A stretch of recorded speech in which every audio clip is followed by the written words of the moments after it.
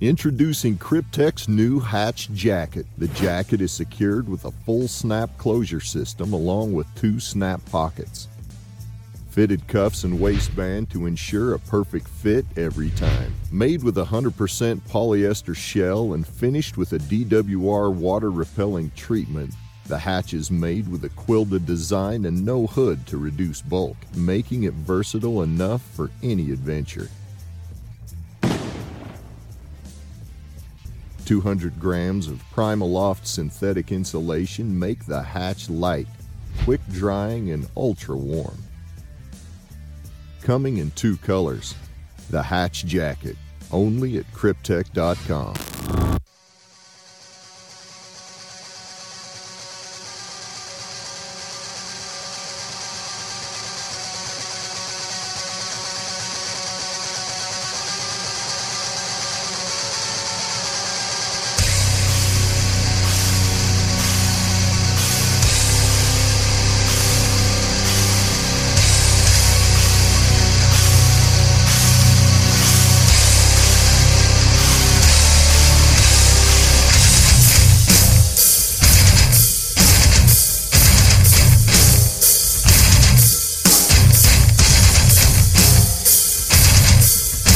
All right, Leadheads. We are back with another episode of the Talking Lead Podcast. I'm your host, Lefty. And we are in our 10th year of leducating the unleducated here at the Talking Lead Podcast. You liked that, didn't you? Yes. Trademark registered by Talking Lead. So, yeah, we're here. We're back. I took a little break. You guys know, a couple of weeks off there. You were probably longing for our episodes, but if you tuned into our social media, you were catching our live feeds and all the cool stuff that we were doing from Sturgis during the Gun Fest, the first annual Gun Fest there at the Buffalo Chip in Sturgis, South Dakota during Bike Week of all weeks. And it was a good time. So if you're listening to this episode, it will be the episode prior to this where we talk about our travels to South Dakota and all the fun and follies that we experienced during our trip. It was a good time with the crew from Kel-Tec and American Zealot Productions. So go check that episode out. I think you'll enjoy it quite a bit. This episode, we're switching gears. We're going from motorcycles to submarines. And that's what we do here. We shake it up on this podcast. You know, we talk about anything and everything because we want to show the diversity of the firearms community, that it's not just the good old Bubba network that the liberal media makes us out to be, but that everyone, all walks of life, liberal, conservatives, all colors, all religions, enjoy their firearms and their Second Amendment rights here in the United States of America. And we do that by having a diverse guest on the show and diverse companies and diverse products. And this guest that we have on this episode is a former Navy nuclear submarine officer. That's a mouthful. He is a best-selling author in the realm of leadership and motivation. And he has a podcast. And his books, he's got 3 books that I know of that are out. We're going to talk about his books. We're going to talk about submarines. And oh, by the way, he's also an avid bird hunter and a advocate for our Second Amendment rights. Ladies and gentlemen, welcome in John Rennie to the podcast. Did I say your last name right? Yeah, Rennie. Rennie. Like a penny. Yeah. Rennie like a penny. Yeah, easy. I like that.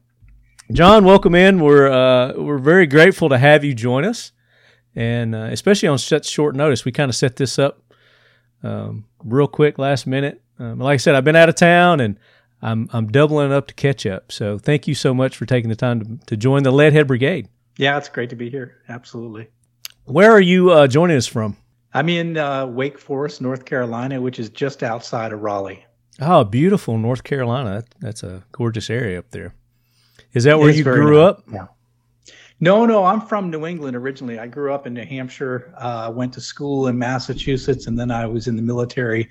So I moved around quite a bit. And then then I spent 22 years in corporate America doing the same thing, moving around quite a bit. So, now we've been in North Carolina quite some time now. We've kind of found the happy medium between too hot and too cold, I think. So. Yeah. So you went from government work to corporate work to your own individual private ownership of your own company, and that's kind of the steps that I followed. Also, I didn't do military or anything like that, but I worked for the government. I did some government work for several years.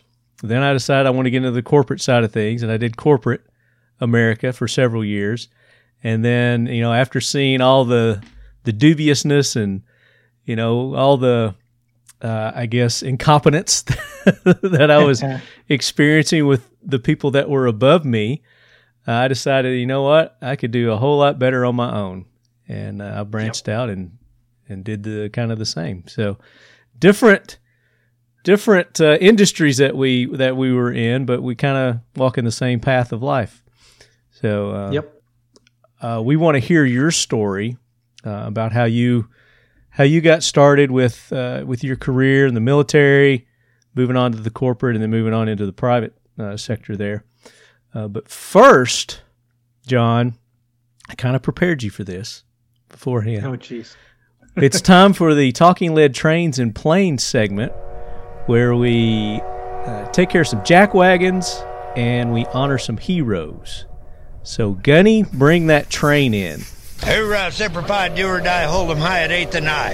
It is time for the Talking Lead Jackwagon of the Week, so brace yourself, baby. So the Gunny has brought the train in, and we got some jackwagons that we want to take care of. And as I like to do, I like to start with our guests. So, John, if you've got a jackwagon in mind that you would like to call out, now's the time to do it.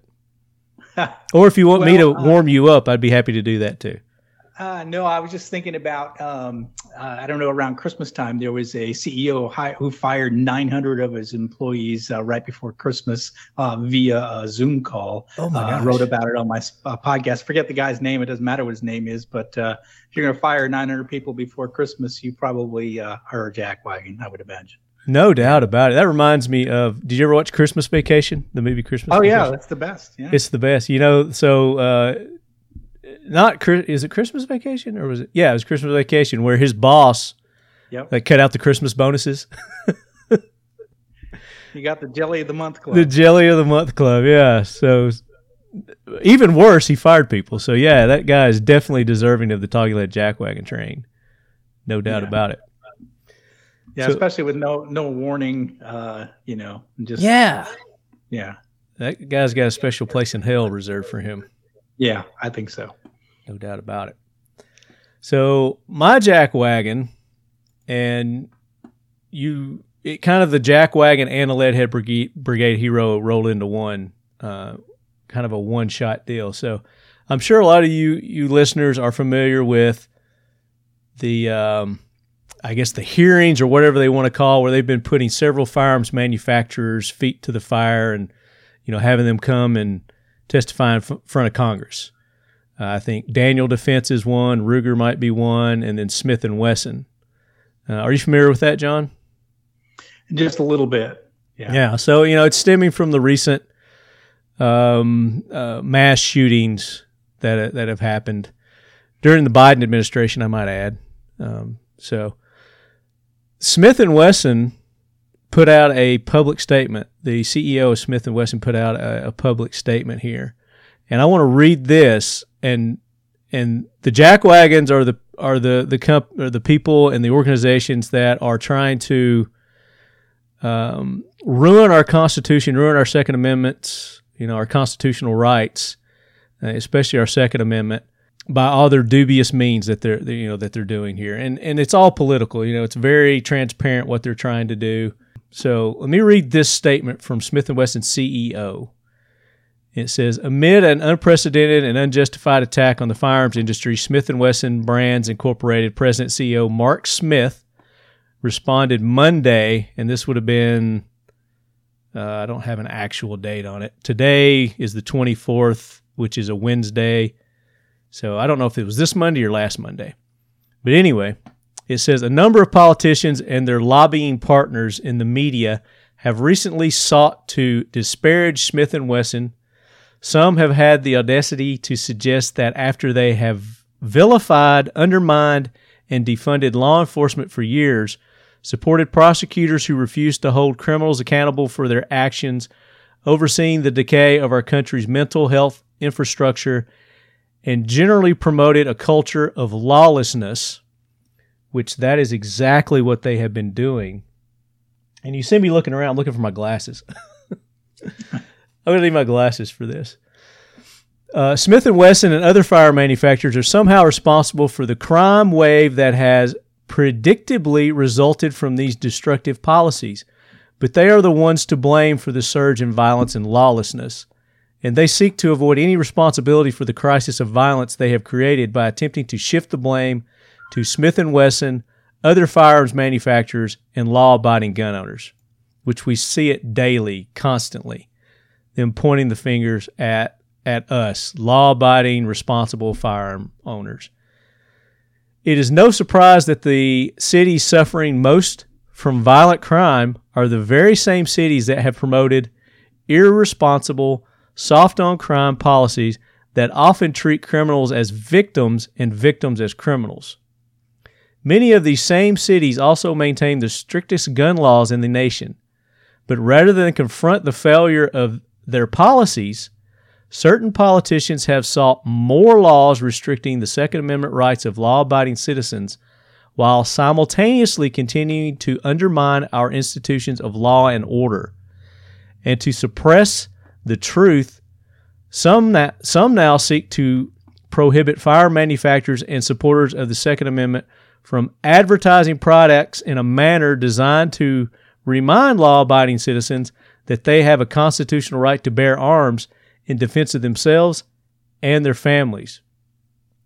And we've talked about this on the show many times about how we are being shadow banned, the firearms industry, anything firearms related on these social media platforms, Instagram, Facebook, I'm sure Twitter. I don't do much Twitter, but definitely YouTube as well.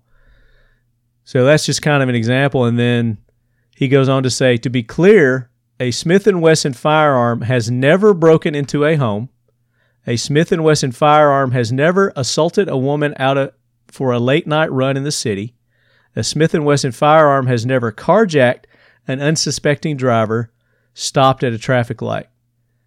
So what he means by that is a firearm is an inanimate object. It's not alive. It cannot do these things on its own. It has to be willed to do that by a human, by a person. So that's what he means by that. So he goes on to say, instead, Smith & Wesson provides these citizens with the means to protect themselves and their families.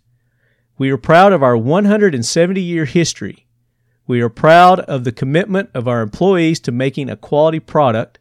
We are proud to provide law-abiding citizens and law enforcement, our customers, with the tools to provide their security and independence.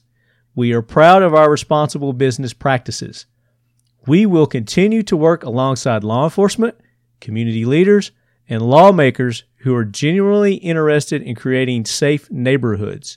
We will engage those who genuinely seek productive discussions, not a means of scoring political points. We will continue informing law-abiding citizens that they have a constitutionality-protected right to defend themselves and their families. We will never back down in our defense of the Second Amendment. Smith & Wesson Empowering Americans. And that was a direct quote from Mark Smith, the CEO, president of Smith & Wesson. And I mean, that sums it up perfect. And I don't know why more manufacturers haven't come out in this manner to fight against, to speak up against all the lobbying, all the gun grabbing that's going on and has been going on. But if we get more pushback like this from our industry, then that's the only way that we can make change and keep our Second Amendment rights. So he is my hero for this episode of the Talking Lead Planes and Trains. So welcome to Lead Force One. That's what our Leadhead Brigade heroes get a ride on. Is this nice, big, cushy 747 jumbo tricked out jet. French Corinthian leather seats. It's got a nice bar, top of the line meals. So that's my hero. Have you got any heroes? I had him on our podcast, a guy by the name of Ken Blanchard, who's written. I've heard of Ken Blanchard. Yeah, he's written like 65 books on leadership, and he's getting old now. He's in his 70s now, and but he's still writing books. He's still trying to just teach people how to be great leaders. And I look up to someone who's been in the industry a long time, and he's been preaching a good message for a long time. He's still doing it, still writing books, and he's someone that I've read his books when I was a young manager, and now as an older manager, older leader, I'm still reading his books. So he's one of my heroes. Very good. And you had him on your podcast? Yeah, absolutely. So let's talk about your podcast. What is the name of your podcast? My podcast is called Deep Leadership, and I have guests on all the time, and I have CEOs, military leaders, entrepreneurs, authors, researchers, and it's all based on the subject of leadership. So what are some of the best practices? What are some of the theories? Who's doing it right? Who's doing it wrong? How does leadership change now? Pre-COVID, mid-COVID, post-COVID. We went through all that over the past 2.5 years. So it's all just bringing on really experts and picking their brains and trying to find the best ideas to be able to lead people better. And that's what it's all about. So, the purpose of the podcast is to build a world with better bosses. That's essentially what we do. And nice. It's all about leadership. Yep. Very good. And that's called Deep Leadership. Yep. And I'm assuming that's on any podcasting app our listeners can go. Yeah, it's on it all. Yeah, there isn't. I think we're on every one of them now. So okay. And then your website, I know there's links from your website. And if you leadheads want to go to John Rennie, it's JONRENNIE.com. And there's JohnSRennie.com. My middle initial. Oh, I missed the S. I'm sorry. John JONSRENNIE.com. And it's got links to glasses on too. There's no excuse for that one, was there? I was just being lazy, man. I was being lazy. But there's links to his books, his podcasts. He does. He's got a blog.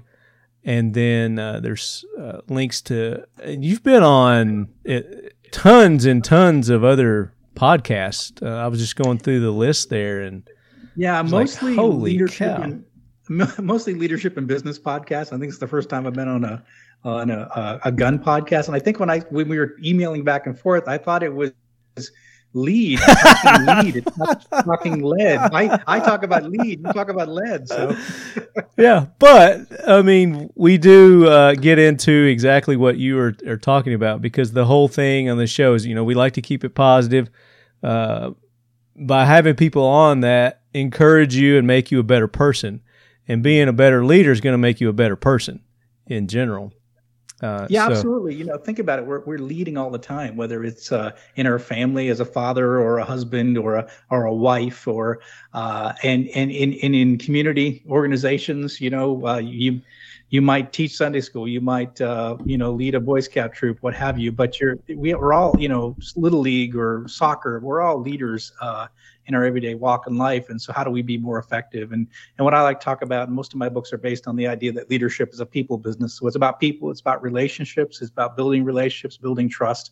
And it's kind of old fashioned, but it's kind of missing, because I think we're hurting in leadership these days. I mean, you probably talk a lot about the politics of the day, but it's easy to look at our politicians and see a lack of leadership.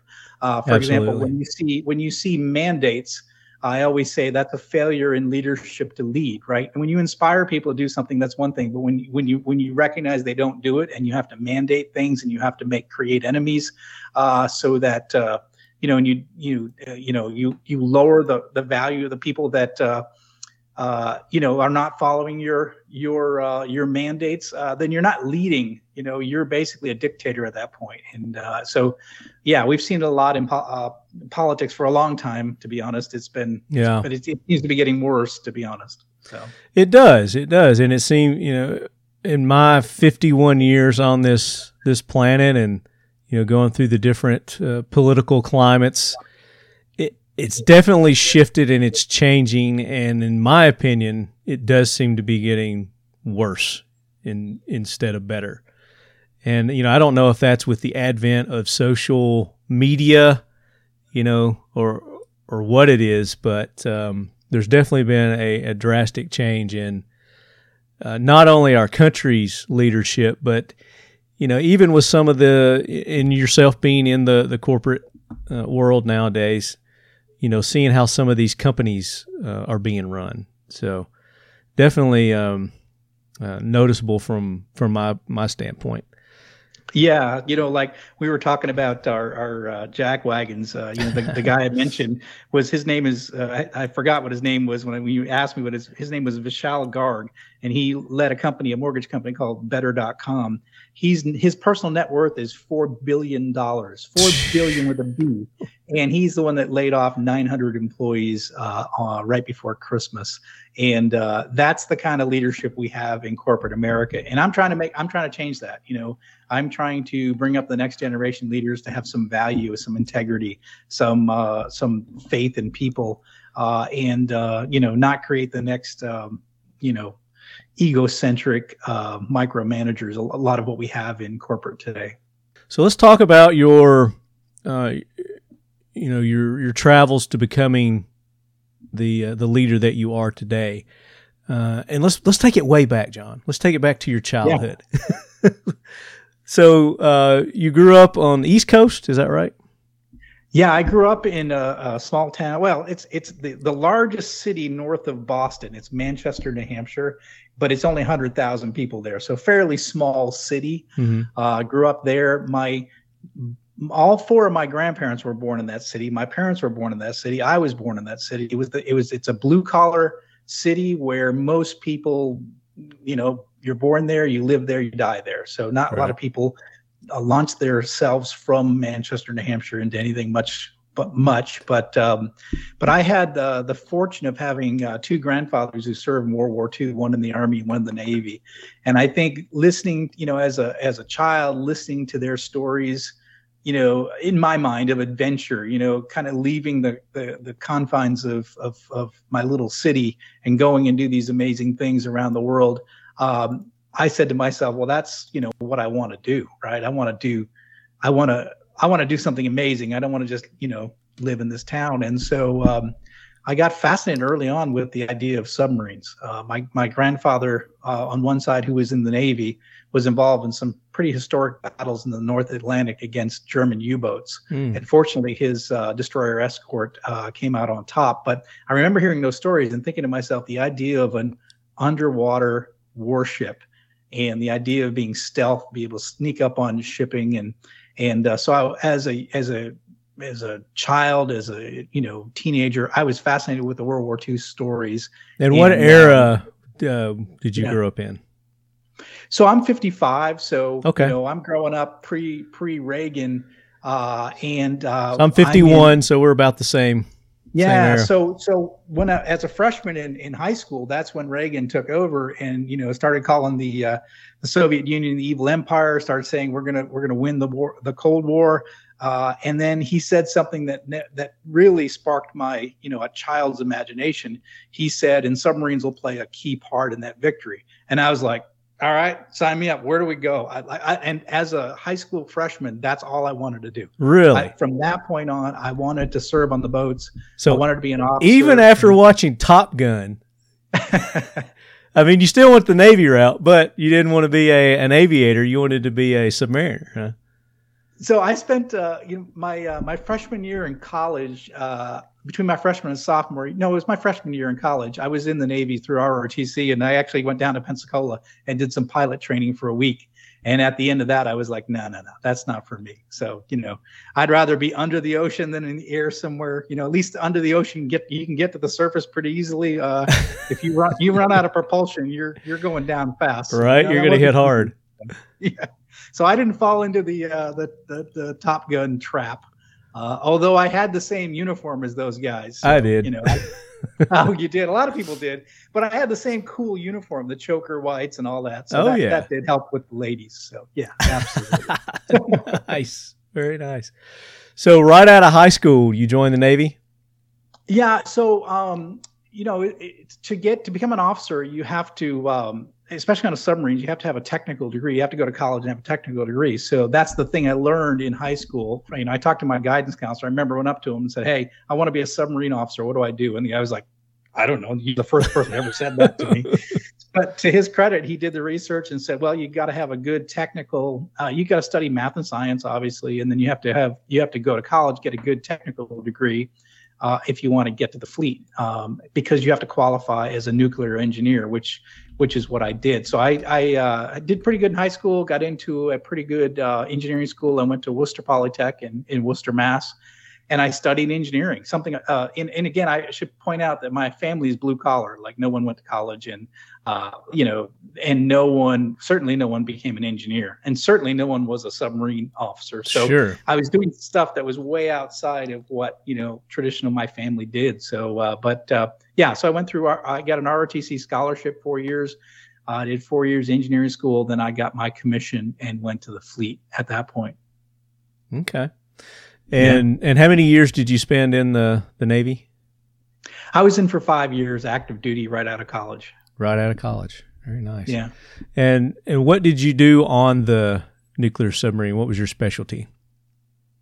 So I was what they call a line officer, and line officer is someone that's being trained to one day take over command. So you end up having multiple different jobs.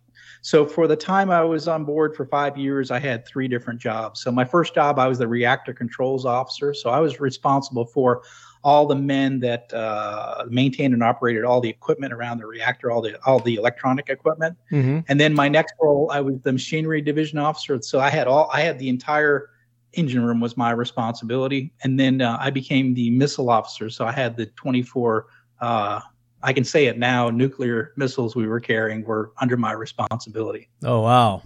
That's a huge responsibility. It is, especially when you're like 23 years old. 23-year-old in charge of 24 nuclear bombs. It's wild. Yeah, it's wild. So how many different submarines did you serve on? I was just on one. I was on the USS Tennessee the whole time. She was a brand new Ohio class, submarine. USS Tennessee. You like Tennessee? That's where I'm at, baby. All right. Go Vols. Yeah, so we actually have orange in our patch, our USS Tennessee patch it's got a salute to the volunteers in our patch. That's cool. Yeah. So I got to get one of those. Yeah, she was a brand new Ohio class submarine, first Ohio class submarine for the East Coast. She was brand new when I got to her, so she made a lot of deployments, and she's still operating today, which is amazing. And I'm calling her because AP just came out to say that you can't call ships hers anymore. So, and I say, screw that. That's the way it's always been. Always been hers. Boats have always been hers, right? Exactly.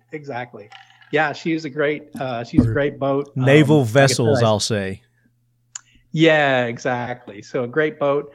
And it was just awesome time. Really enjoyed. I did seven patrols, seven patrols during the end of the Cold War. I got to see the Cold War come to an end while I was on board. So it was kind of neat to be a part of that, part of history, essentially. So let's talk about, you say Ohio class. There are different classes of submarines. So kind of educate us on that aspect of a submarine.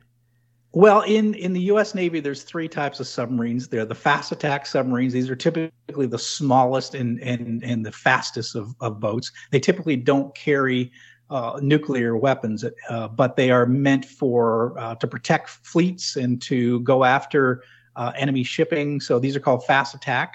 We have an SSGN, which are guided missile submarines, and these are they're actually they're ballistic missile submarines that have been converted into missile submarines where they're launching conventional missiles, and they also deploy Navy SEALs. So the SSGN is a platform that deploys Navy SEALs, and it shoots a lot of missiles like Tomahawk missiles at typically land targets. And then the final type, the type I was on, was a ballistic missile submarine, which is carrying the large nuclear weapons that are a big part of our strategic deterrence during the Cold War, and then during and now, of course, I don't know what we call now. I don't know what now is. I mean, we'll know 10 years from now. They'll have a name for it, I'm sure. Yeah, so the Russians were our enemies, then they became our friends, and now they're our enemies. I guess I don't know. I can't keep track of it. It seemed to be everybody's enemy, but China's. Right, exactly. So, is this a picture of the USS Tennessee right here? Well, absolutely, that's it. Yeah, I spent a lot of time on that bridge. So yeah. And this is the bridge up here. Yeah, that's the bridge, and those are the various periscopes and radars and things like that. So I don't see any radar deployed, but yeah. So I was trying to find a really good picture of it, but you don't really see many pictures of a sub underwater. I haven't been able to find those either. Submerged. Yeah, well, it's usually dark under there. That's why. Yeah, but with today's technology, you'd think we'd have something. Come on.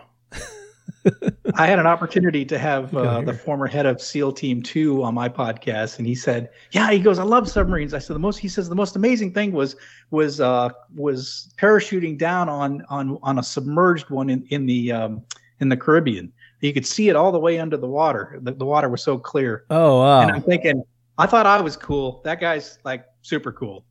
So diving, jumping out of a plane towards a submerged submarine. Yeah, I've had several Navy SEALs on this show, and one particularly that's in your realm of expertise, the leadership industry. Jay Redmond, are you familiar with Jason Redmond? Yeah. Okay, I am. Yeah, so he's been on. I've had him on a couple of times, and I mean his speeches and his motivation are very infectious.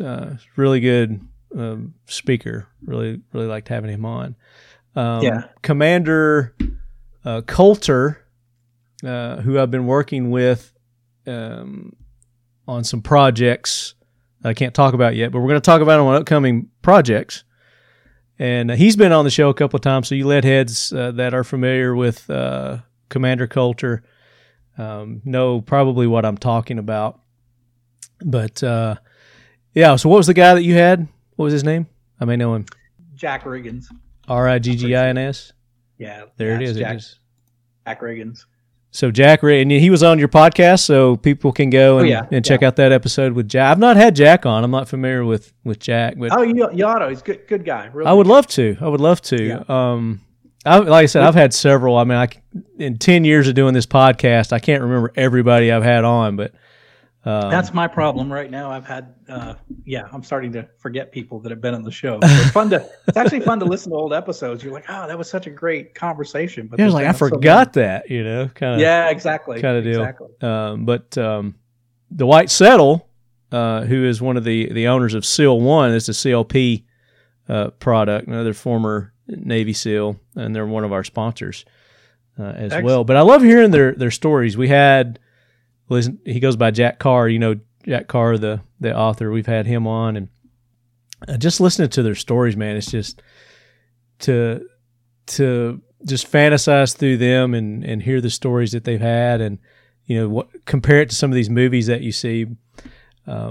It's amazing. So you said you had the opportunity to work with some SEALs on your submarines. In what capacity did you interact with them? We were ballistic missile submarines, so we did not carry the SEALs on our platform. So, but a lot of the former Ohio class boats that were set up for ballistic, they were converted to guided missile boats, and they carry that. If you ever see a picture of a Ohio class submarine that looks like got a tin can on the top of it, so that's actually the SEAL delivery vehicle. So that's what they use to the SEALs will deploy out of. So we didn't have that function. We didn't operate with SEAls on our. So platform. You didn't shoot them through the torpedo launchers? No, sadly that would have been fun, but no, we did not. So we carried conventional torpedoes and then nuclear missiles. So we were the our mission was to hide with pride. Hide with pride. And be there. Stay undetected. Yeah. We talked. Yesterday we were talking. Concealed carry. We're kind of that concealed carry. We're that weapon just in case. Hey, that's a great way to put it. I was looking for one of those that might be like the ones you're talking about, but I don't know. Look up if you look up SSGN, and I'm trying to think. I think the Florida is an SSGN now. It's been converted. But if you look up an SSGN, we didn't have the SSGNs when I was in. So this is a recent thing. As the Cold War ended, we were like, well, we got these amazing platforms. What are we going to do with them? And then they created these SSGNs. I think the USS Florida is an example of them. There's USS Ohio is one of them. There you go. You see that. Oh, this thing here? Yeah, that's where they'll launch the SEALs out of. So, yeah, The same exact platform I was on, but it's been modified to carry conventional missiles and to deliver SEALs. And I believe the USS Ohio actually has 2 of those on its backside, so which I think is unique. So, but I don't know much about. I've interviewed some SSGN's officers on my podcast, but I have not. I wish they were around during my time. I definitely would have been on. I would want to be on that platform because it's pretty unique. So they can go in a conventional war and they can launch a lot of Tomahawk missiles, deploy Navy SEALs, and so it's the kind of warfare that we're into these days. It's been converted into a much more usable platform than the ballistic missile boats. Gotcha. So you said you served 5 years. So what year was it that did you retire? Is that how we would? No, I just got out in 1994. Okay. I my 5 year. Did your 5 year deal? Yeah, and part of the reason was I absolutely love what I did, but nobody senior of me, like all the senior officers and senior enlisted, had all been divorced at least once. So this was not a business for having a family and being having a normal life. So we spent a lot of time out at sea, and back then we were completely isolated. So there was no communication whatsoever. So no email, no phone calls.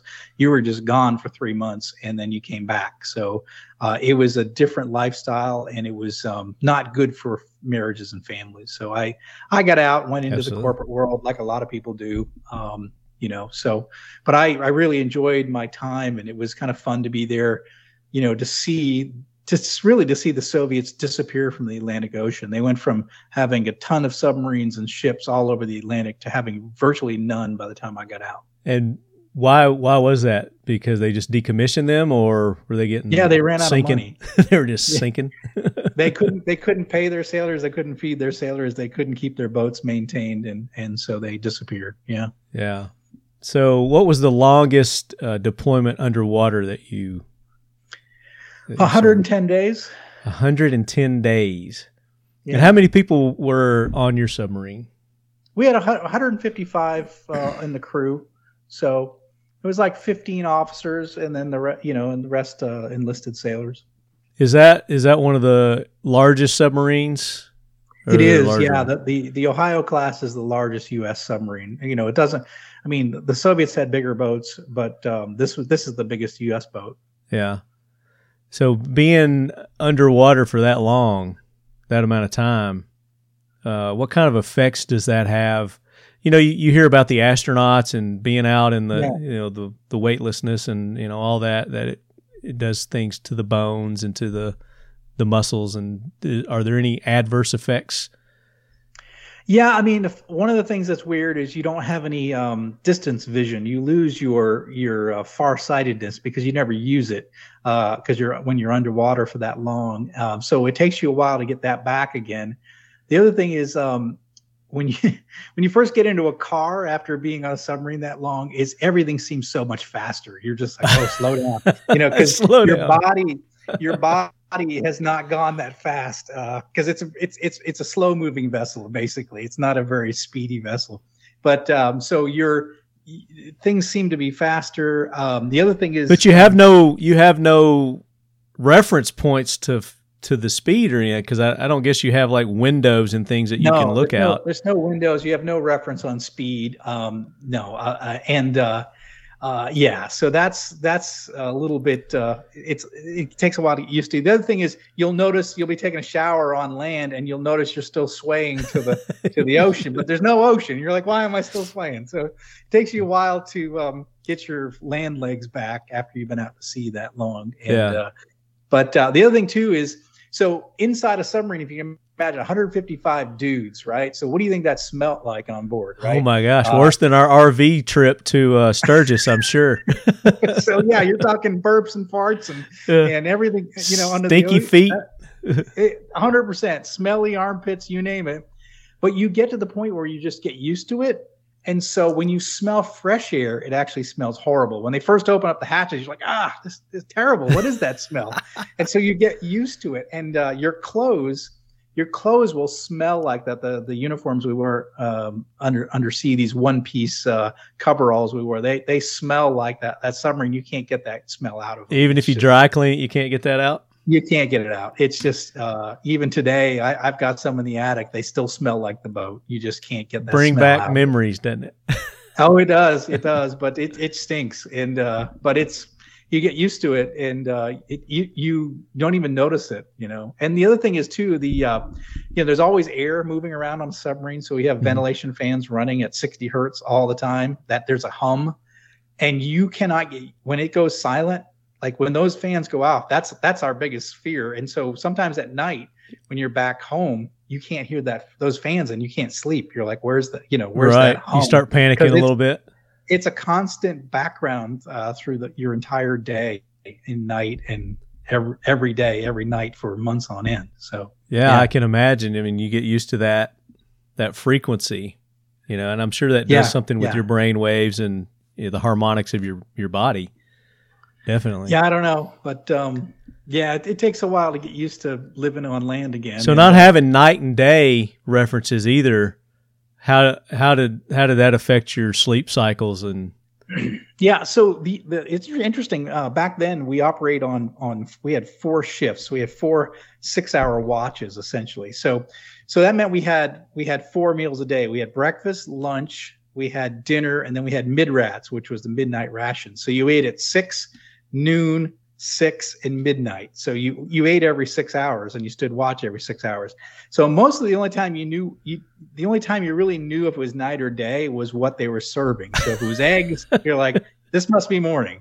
And if it's burgers, you're like, okay. So they could have really messed with you and just switched the menu on you, and you still wouldn't have known what time of day it was. Well, and so we actually operated on something called Tennessee time. This was my captain's idea. So we would operate 12 hours opposite of the local times. So if it was 6 a.m, we would be operating at 6 p.m. So if it was 3 p.m. local time, it'd be 3 a.m. And the reason is that most of the sailors are up during the normal day period. So from 6 to about 6 p.m, 6 a.m, 6 p.m. And that's when we ran our drills.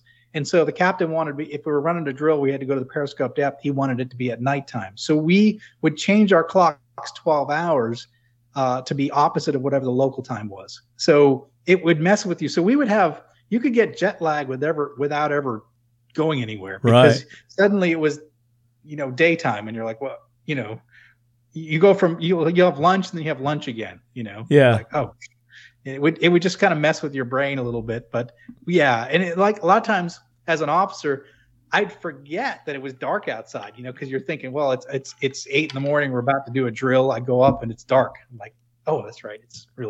It's really at night. Yeah. Yeah. So, but I guess you were all over the globe in the sub, or were you just kind of in the vicinity of American?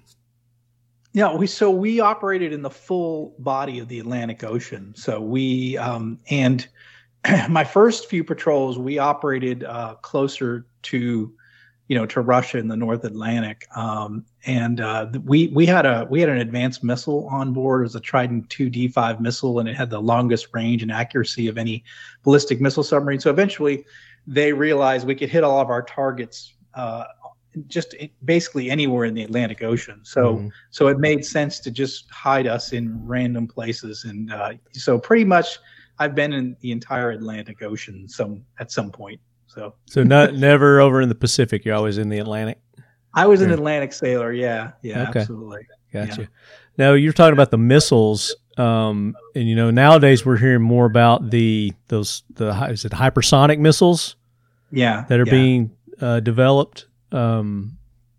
What's your take on those, the hypersonic missiles? Yeah, I don't know much about them other than it supposedly, they get on target so quick that we can't react. So it changes the whole balance of deterrence. But I don't know much about it. I can't imagine we don't have that technology too.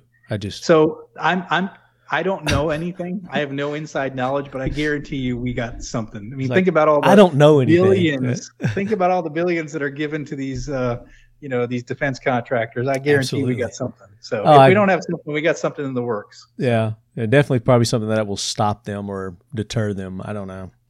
If I heard the Pentagon talking more about it, I'd be worried, but you don't hear them talk about it. So we must have something. So they only talk about stuff that they don't. It's all misinformation, Right, it's all a big misinformation campaign, and right. I'm not a conspiracy theorist at all. Yeah, what makes you wonder, right? When like in the middle of COVID, right? The biggest news story that didn't exist was the fact that the government told us that UFOs existed, and everyone went. They're like, we knew that.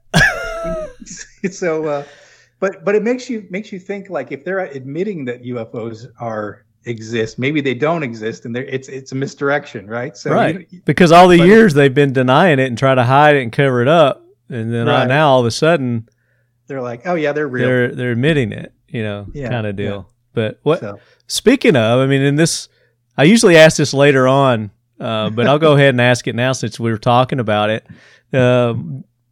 What's your take on UFOs, and specifically aliens, UFOs, not unidentified flying objects? Because I don't. I'm one of those guys that hope they exist just because I think it's cool. But I was of the age, and you're probably similar. Like Close Encounters came out, and like Star Wars, like Close 70s, Encounters, Star Trek. Big on alien shows. There was Project Blue Book was a show that was on TV back then, and so I'm one of the guys that hopes they're real. But I have no idea. And you've never had any encounters at sea, because a lot of them are talking about underwater. Now that they're talking about that's where the majority of them are they live in the ocean.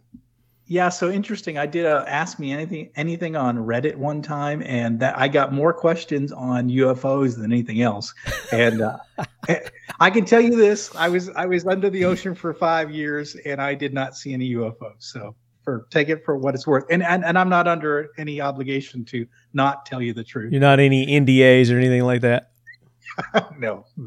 I never saw anything. And you've probably got some of the most sophisticated radar detection systems than any other probably vehicle or branch of the military in your submarines, I would assume. Yeah.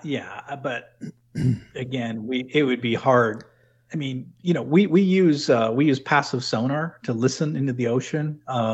So if these things are silent, we wouldn't hear them. So and like you said, you don't have windows on subs, so you can't have windows. You can't look out. So no, and you got to remember that everything in the military is geared towards the enemy we were facing, not a UFO. So we wouldn't necessarily have the right gear for identifying. And do you have cameras on the outside that you can? So I think today that they do operate a lot of remote cameras inside the periscopes and things, but we did not. And I'll tell you this kind of funny story. I was actually the ship's photographer for a couple patrols, and we literally had a 35 millimeter camera we would strap on to the periscope to take pictures of enemy ships. That's hilarious. So, yeah. So people don't realize technology.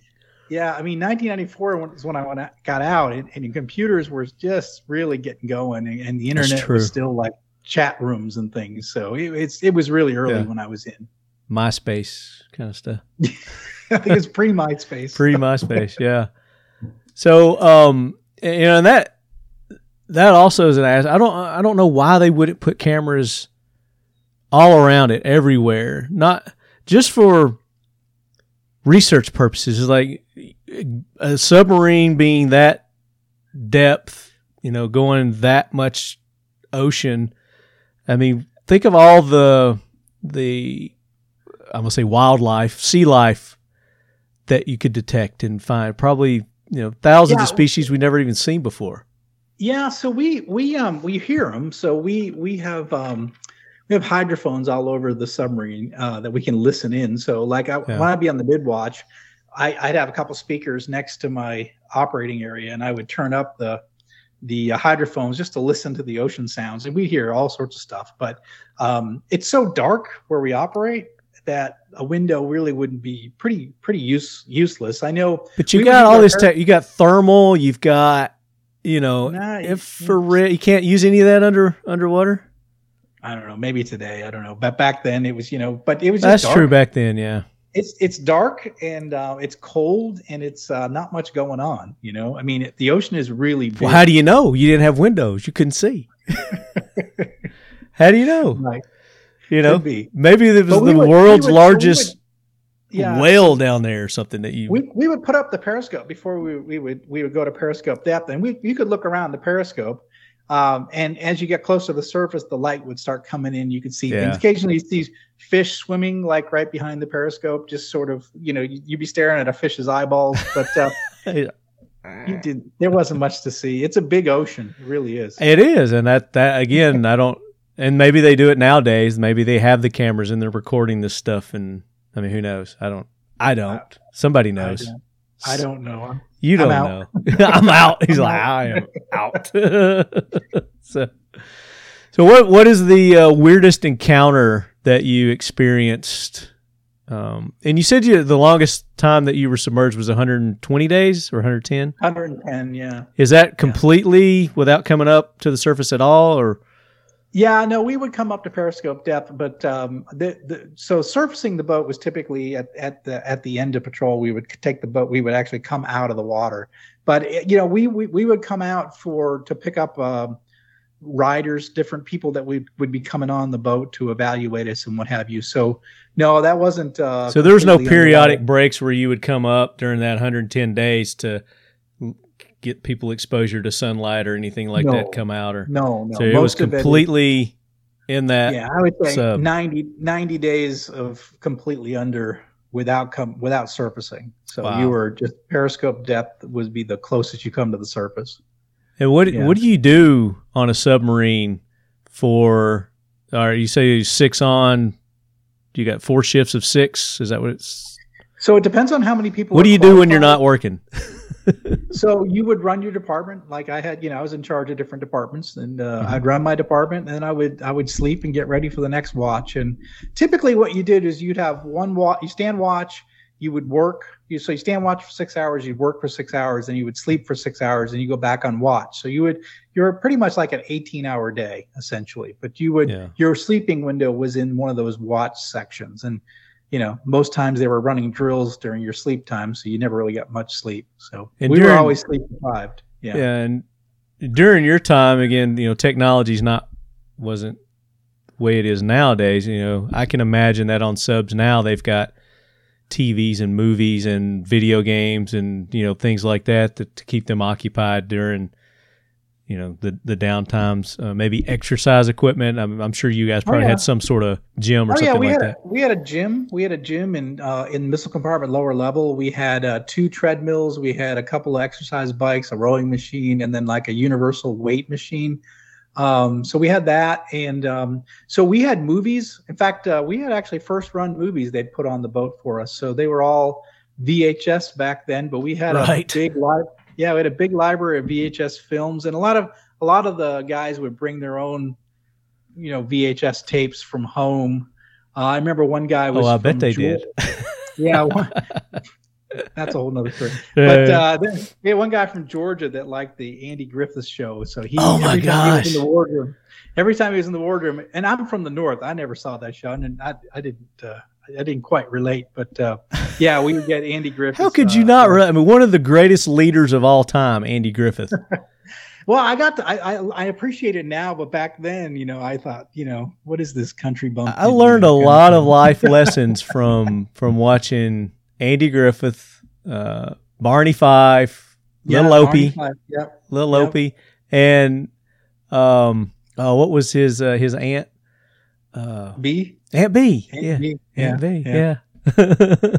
So you'd get all that kind of stuff, and you mentioned the other thing of it was kind of funny is pornography was interesting. I didn't mention that. Some people would bring those, and it is funny that the Chiefs quarters now. Chiefs are the senior enlisted sailors on the boat, so they've come up through the ranks, and so they're still below officers, but they're above most of the sailors, and they had their own quarters. And so as an officer, you had to go in the chief's quarters a lot to talk to your chief because they're typically your second in command of your division. And many times you go into the chief's quarters and there's, porn stuff going on the TV. And you're like, just everyday happenstance. Why are you doing that? You should just forget about that for 3 months because it's or 6 months. I mean, it's human nature. How do you forget about that? And I guess at the time when you were saying there were no women allowed. Right. Is that still the policy nowadays? No, they have women on board the SSBNs and SSGNs now, the bigger submarines. Okay, and that's like a mixed men women, or is that all women crew? Or no, it's a mix. It's a mix. Yeah. What do they call that? Co-ed. There you go. It's been a while. Yeah. I had one of the first female submarine officers on my podcast, and it was interesting because I wanted to talk to her about what her experience was like compared to my experience. I'll bet. And I would say this is that she had the same experience I did. It's still all the frustrations, the challenges. She had it just like I did. But even then, it was like more difficult for her is that she was one of the first women on a submarine. So like everyone had been like warned before she got here how to act around women, so everyone was just afraid. So she said she would come down a hallway and everybody would just move out of her way and stare straight ahead, and she's like, look, I'm human, you can look at me, you can talk to me, right? So everyone was just afraid, in that environment, and her kind of being a trailblazer. It takes some adjustment. But she was, from all intents and purposes, she was a very competent officer, and I was glad to talk to her. Just it was good to know that the standards weren't lowered. It's difficult to do that job, and the women that are on board are doing that job, doing it well, from what I can tell. Yeah. And what was your rank? I was lieutenant when I got out. Lieutenant Dan. Yeah, I was Lieutenant John. John. Yeah. So I've got lots of other submarine questions. I could go on for hours asking you about submarines. But so 5 years on the submarine. You got to be very disciplined in that environment, structured. I would assume that that's probably played a big role in you developing the leadership skills that you have today. Moving on from that, you said when you got out of the Navy, you went into corporate America, and you've run, was it 20 different? 8 different manufacturing businesses. Or 20. Well, it was 22 years. I ran 8 different manufacturing businesses during that time. So, okay, that's what it was. Yeah. So I got my fill of corporate life, what it's like to work for 3 different global companies. So that meant a lot of global travel. It meant, operating these big manufacturing plants, and but it also meant. I would assume you've got an engineering background. Is that what your course of study? I have a mechanical engineering degree. My undergrad is in. So yeah. Gotcha. And talk about some of the corporate companies that you ran during those 20 years. Maybe some of the more memorable ones. Yeah, my first plant was we were a manufacturing plant in Florence, South Carolina, making circuit breakers that were 15,000 volt circuit breakers, very large circuit breakers, and that was a lot of fun because it was the first time that I had my own manufacturing business. It was sort of like being captain of your own ship because we were remote, like there was no other corporate businesses around, so I was like the the biggest guy in the company, in that state essentially. So, there was no one around locally. So it was kind of fun to be remote and have your own business. But there was a lot of challenges with that. So because I was so new, I was 32 years old when I got my first manufacturing plant. I didn't really know much about manufacturing. So, but that the crew that worked there they were just a great group of people, and they embraced this. I was the youngest manager in that plant's history, so they embraced this young looking and young manager that came in and did his best. And I think it was there where I really learned the power of people, because I think when I first went into the role, I thought, well, I had to have all the answers. I was the boss. I've been promoted, right? So I got to have all the answers. I got to dictate things from the corner office. You go here, you go there, you do this. But what I realized is that it didn't take me too long to realize that all the knowledge for running this business resided in the minds of the experienced employees. And so I learned through that first role in corporate that if I tap into all this, wisdom that we had in that building, we were going to be a much better operation. So, So I was, for me, it was about breaking down the walls between hourly and salaried employees and building a team and getting us focused on one goal. And almost like back in the submarine days, we bring everybody together and operating towards a single mission.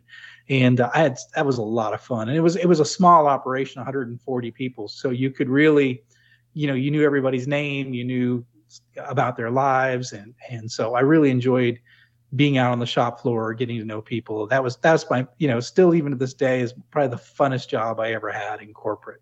Was running a small plant like that. Was this in America, this plant? Because you said you've been all over the world. Yeah, it was in Florence, South Carolina. Okay. So, yeah. Well, to me, they spoke another language because I was from New England. I didn't quite understand what they were talking about. Well, you don't have a New England accent. That's kind of why. No, I do not. I've lost it over the years. So I go hunting in New Hampshire every year, and I can barely understand the people from my home state. Do you start, when you go back home, do you start picking up that dialect again? I don't think so. No, I don't. You ever noticed it? No, my father and brother and the guys I hunt with are very heavy New England accents, and I just have kept mine. And they always say, "Hey, you sound funny." I'm like, I don't sound funny. I sound like the folks on the national news. You sound funny. You're just stealth. That's what you've adapted and blended in. Yeah. Yeah. I don't know what happened to it. Yeah. Yeah. But we laugh about it because it's just the accent's so heavy up there. Well, I noticed when I was in corporate, and when I worked, well, not so much when I worked for the government, because I worked for the state government here in Tennessee. So, but I noticed when I went corporate, I was losing my Southern accent. Just because I think Southern accents, people don't take you as serious or think you're as intelligent. They associate it with hillbilly redneck, kind of ways. And anywhere I would go, people go, where are you from? I'm from Tennessee. They're like, you don't have an accent. I was like, okay, maybe I don't. But when I got out of that and started doing it came back, and you can probably hear it now. Yeah. I don't know where accents go, but I don't have as much. I think it's just a human adaptive process that we go through. We try to fit in. We try to blend in with our surrounding environment. I think it's more of a survival type instinct. Yeah. I think you're right. And the other thing I would say is that one of the things I noticed about myself just over the years is I tend to be a little empathetic. Like I'm really good at sales, for example, because I really do like empathize with my customers and the challenges that they have. I empathize with my employees and the frustrations they have. So I think part of being a good leader is having that ability to sense what the emotions are of the person across the table from you. And I think that's something that's been a little bit of a superpower that I have, is having the ability to, and I think probably as a result of that, I probably morph into my language, probably morphs to fit the situation like that too. I would imagine. Yeah. But you can't really be empathetic towards someone unless you've actually experienced it yourself. So, going through your years of experience, that's things that you've experienced, and, you're able to, bring a what the word I'm looking for, but a real, come across as real and, with your empathy. And I'm sure they sense that. That's like, oh, he's been through this before. He understands exactly what I'm talking about. Yeah, I think being, growing up blue collar was a big part of that. So I related more to the people on the shop floor than I did the people in the office, right? I related well to, the guy that was, had the manufacturing job that, was trying to pay his bills and trying to take care of his family. And I just I related more to that because that's where I grew up in. And I did not grow up in a place where there was a lot of money and there was a lot of, and we were resources. Fancy. Yeah. And resource. I mean, we didn't dress up. We, it's like even today, right? As an entrepreneur, I wear t-shirts and jeans and boots and that's what I wear. That's my uniform. And I have a closet full of corporate clothing I'd probably never wear again. Oh my gosh. Yeah. Throw it away. All my suits and everything are, they just got dust all over them, So right. My dress shoes. Oh my God. I haven't even looked at my dress shoes in years. So I don't, there's no telling what kind of condition. They probably got mold on them by now. But I think that's having had that experience and coming up blue collar. I think it's funny because a lot of my peers didn't understand how I could relate well to the folks on the shop floor because a lot of them, their whole lives were about getting into management and getting the degrees and getting climbing the ladder. Yeah, climbing the ladder. I found myself sort of. My wife would say I was pulled kicking and screaming up the corporate ladder is what she would say. So I ended up getting a lot of responsibility and multiple plants and all this sort of things. But it was never anything I was applying for. It just sort of kept getting more and more responsibility. So. Yeah. And, it seems – but so what I'm trying to say is that I noticed that a lot of former military people tend to be higher up in, the more successful companies. There seem to have more military type people that are leading and guiding those companies. Would you say that the military instills that? Because you hit on something a minute ago where you were talking about, taking a small group of people and focusing them on a single mission, to get it accomplished. Talk about the military and how maybe that played a part in your development. Yeah, so the military leadership was it was considered a skill, and it was something that you trained and you learned and were taught. You couldn't be promoted into a higher level of leadership until you served as a lower level of leadership. So you grew as a leader from the ground up, essentially. And leadership training was a big part of everything we did. Even when I was in ROTC, before I got my commission, we took leadership classes. And so leadership was taught. So one of the things I noticed in my corporate career is that we treat leadership as sort of like an extra, like you're a really good engineer. So we're going to make you the engineering manager. So you're like, okay, well, now I've got the title of manager and I have no skill sets. I have none of this. I've got great engineering skills. Right. I don't have any leadership I don't know skills. What managing means. Yeah. So we look at leadership skills as like, oh, you'll figure it out. Right. But leadership is a whole nother, it's its own set of skills, and you have to learn them. You have to practice them. And typically it's best done, and the military did a really good job, under a mentor-mentee relationship where you had a senior leader helping a junior leader develop his or her skills, right? So that's why military leaders are so good when they get out, because they actually learned leadership. It is something they learned. Yes, like a SEAL was good at shooting and explosives and languages and all that, but he also learned leadership, and we also learned leadership. We were great at weapons. I was great at nuclear power and all that stuff, but I also learned leadership. It was a whole skill set. Yeah. And we don't look at it like a skill set. And that's where the biggest challenge is. Yeah. No, I was going to ask, how would you define leadership? What is leadership?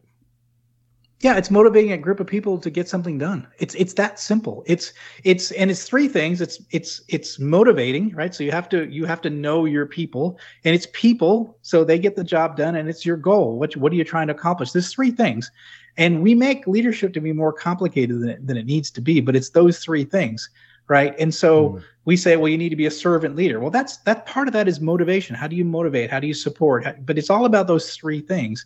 And it's not, what leadership is not, is doing emails. It's not about a to-do list. It's not about conference calls. It's not about being busy. It's about leading people to get something done. Yeah, it's not about meetings. And so we confuse that, and we think that, well, if I get all my emails answered, then I'm a good leader. You're not. You're a good doer, but maybe you're a good manager, but you're not a good leader. So I think we confuse a lot of things. People get management titles and they think that they're a leader, and they're not. It takes a special type of skills to be able to motivate a group of people to get difficult things done. So it's very difficult to do, but it's like chess, right? You can learn to play the game in a day, but it takes a lifetime to master. I think leadership is a lot like that. Yeah. I just watched a documentary on chess the other day. I used to play it a lot growing up. I haven't played it in years, but I always wanted to know that castle move when you castle your king. Yeah. Because I would, people would do that, and I'm like, I don't understand that move. So I watched this documentary, and I learned how to do it now, finally, after 30 years of. I love it. I was like, oh, that's how you do it. And then I also learned about the pawn that you can, like, if you haven't moved your pawn yet, and somebody passes your pawn or whatever, you know how the pawn takes them diagonally. Yeah. That you can. There's a move, I can't remember what it's called, but you can take somebody different than a diagonal move. It was. I was like, oh, okay. I'm not a chess expert, but I do know it's. I'm not either. Leadership is difficult, like chess is difficult. Oh, absolutely, absolutely. Yeah. So let's talk about your books. How did you get into authoring, writing books? What one day you just woke up, hey, I'll write a book. Yeah, that's exactly what it was. No, it wasn't. No. It's funny. As I mentioned, I did my time in the military, then did 22 years in corporate. I noticed that my businesses always did better than my peers, right? I always, my businesses performed very high levels. We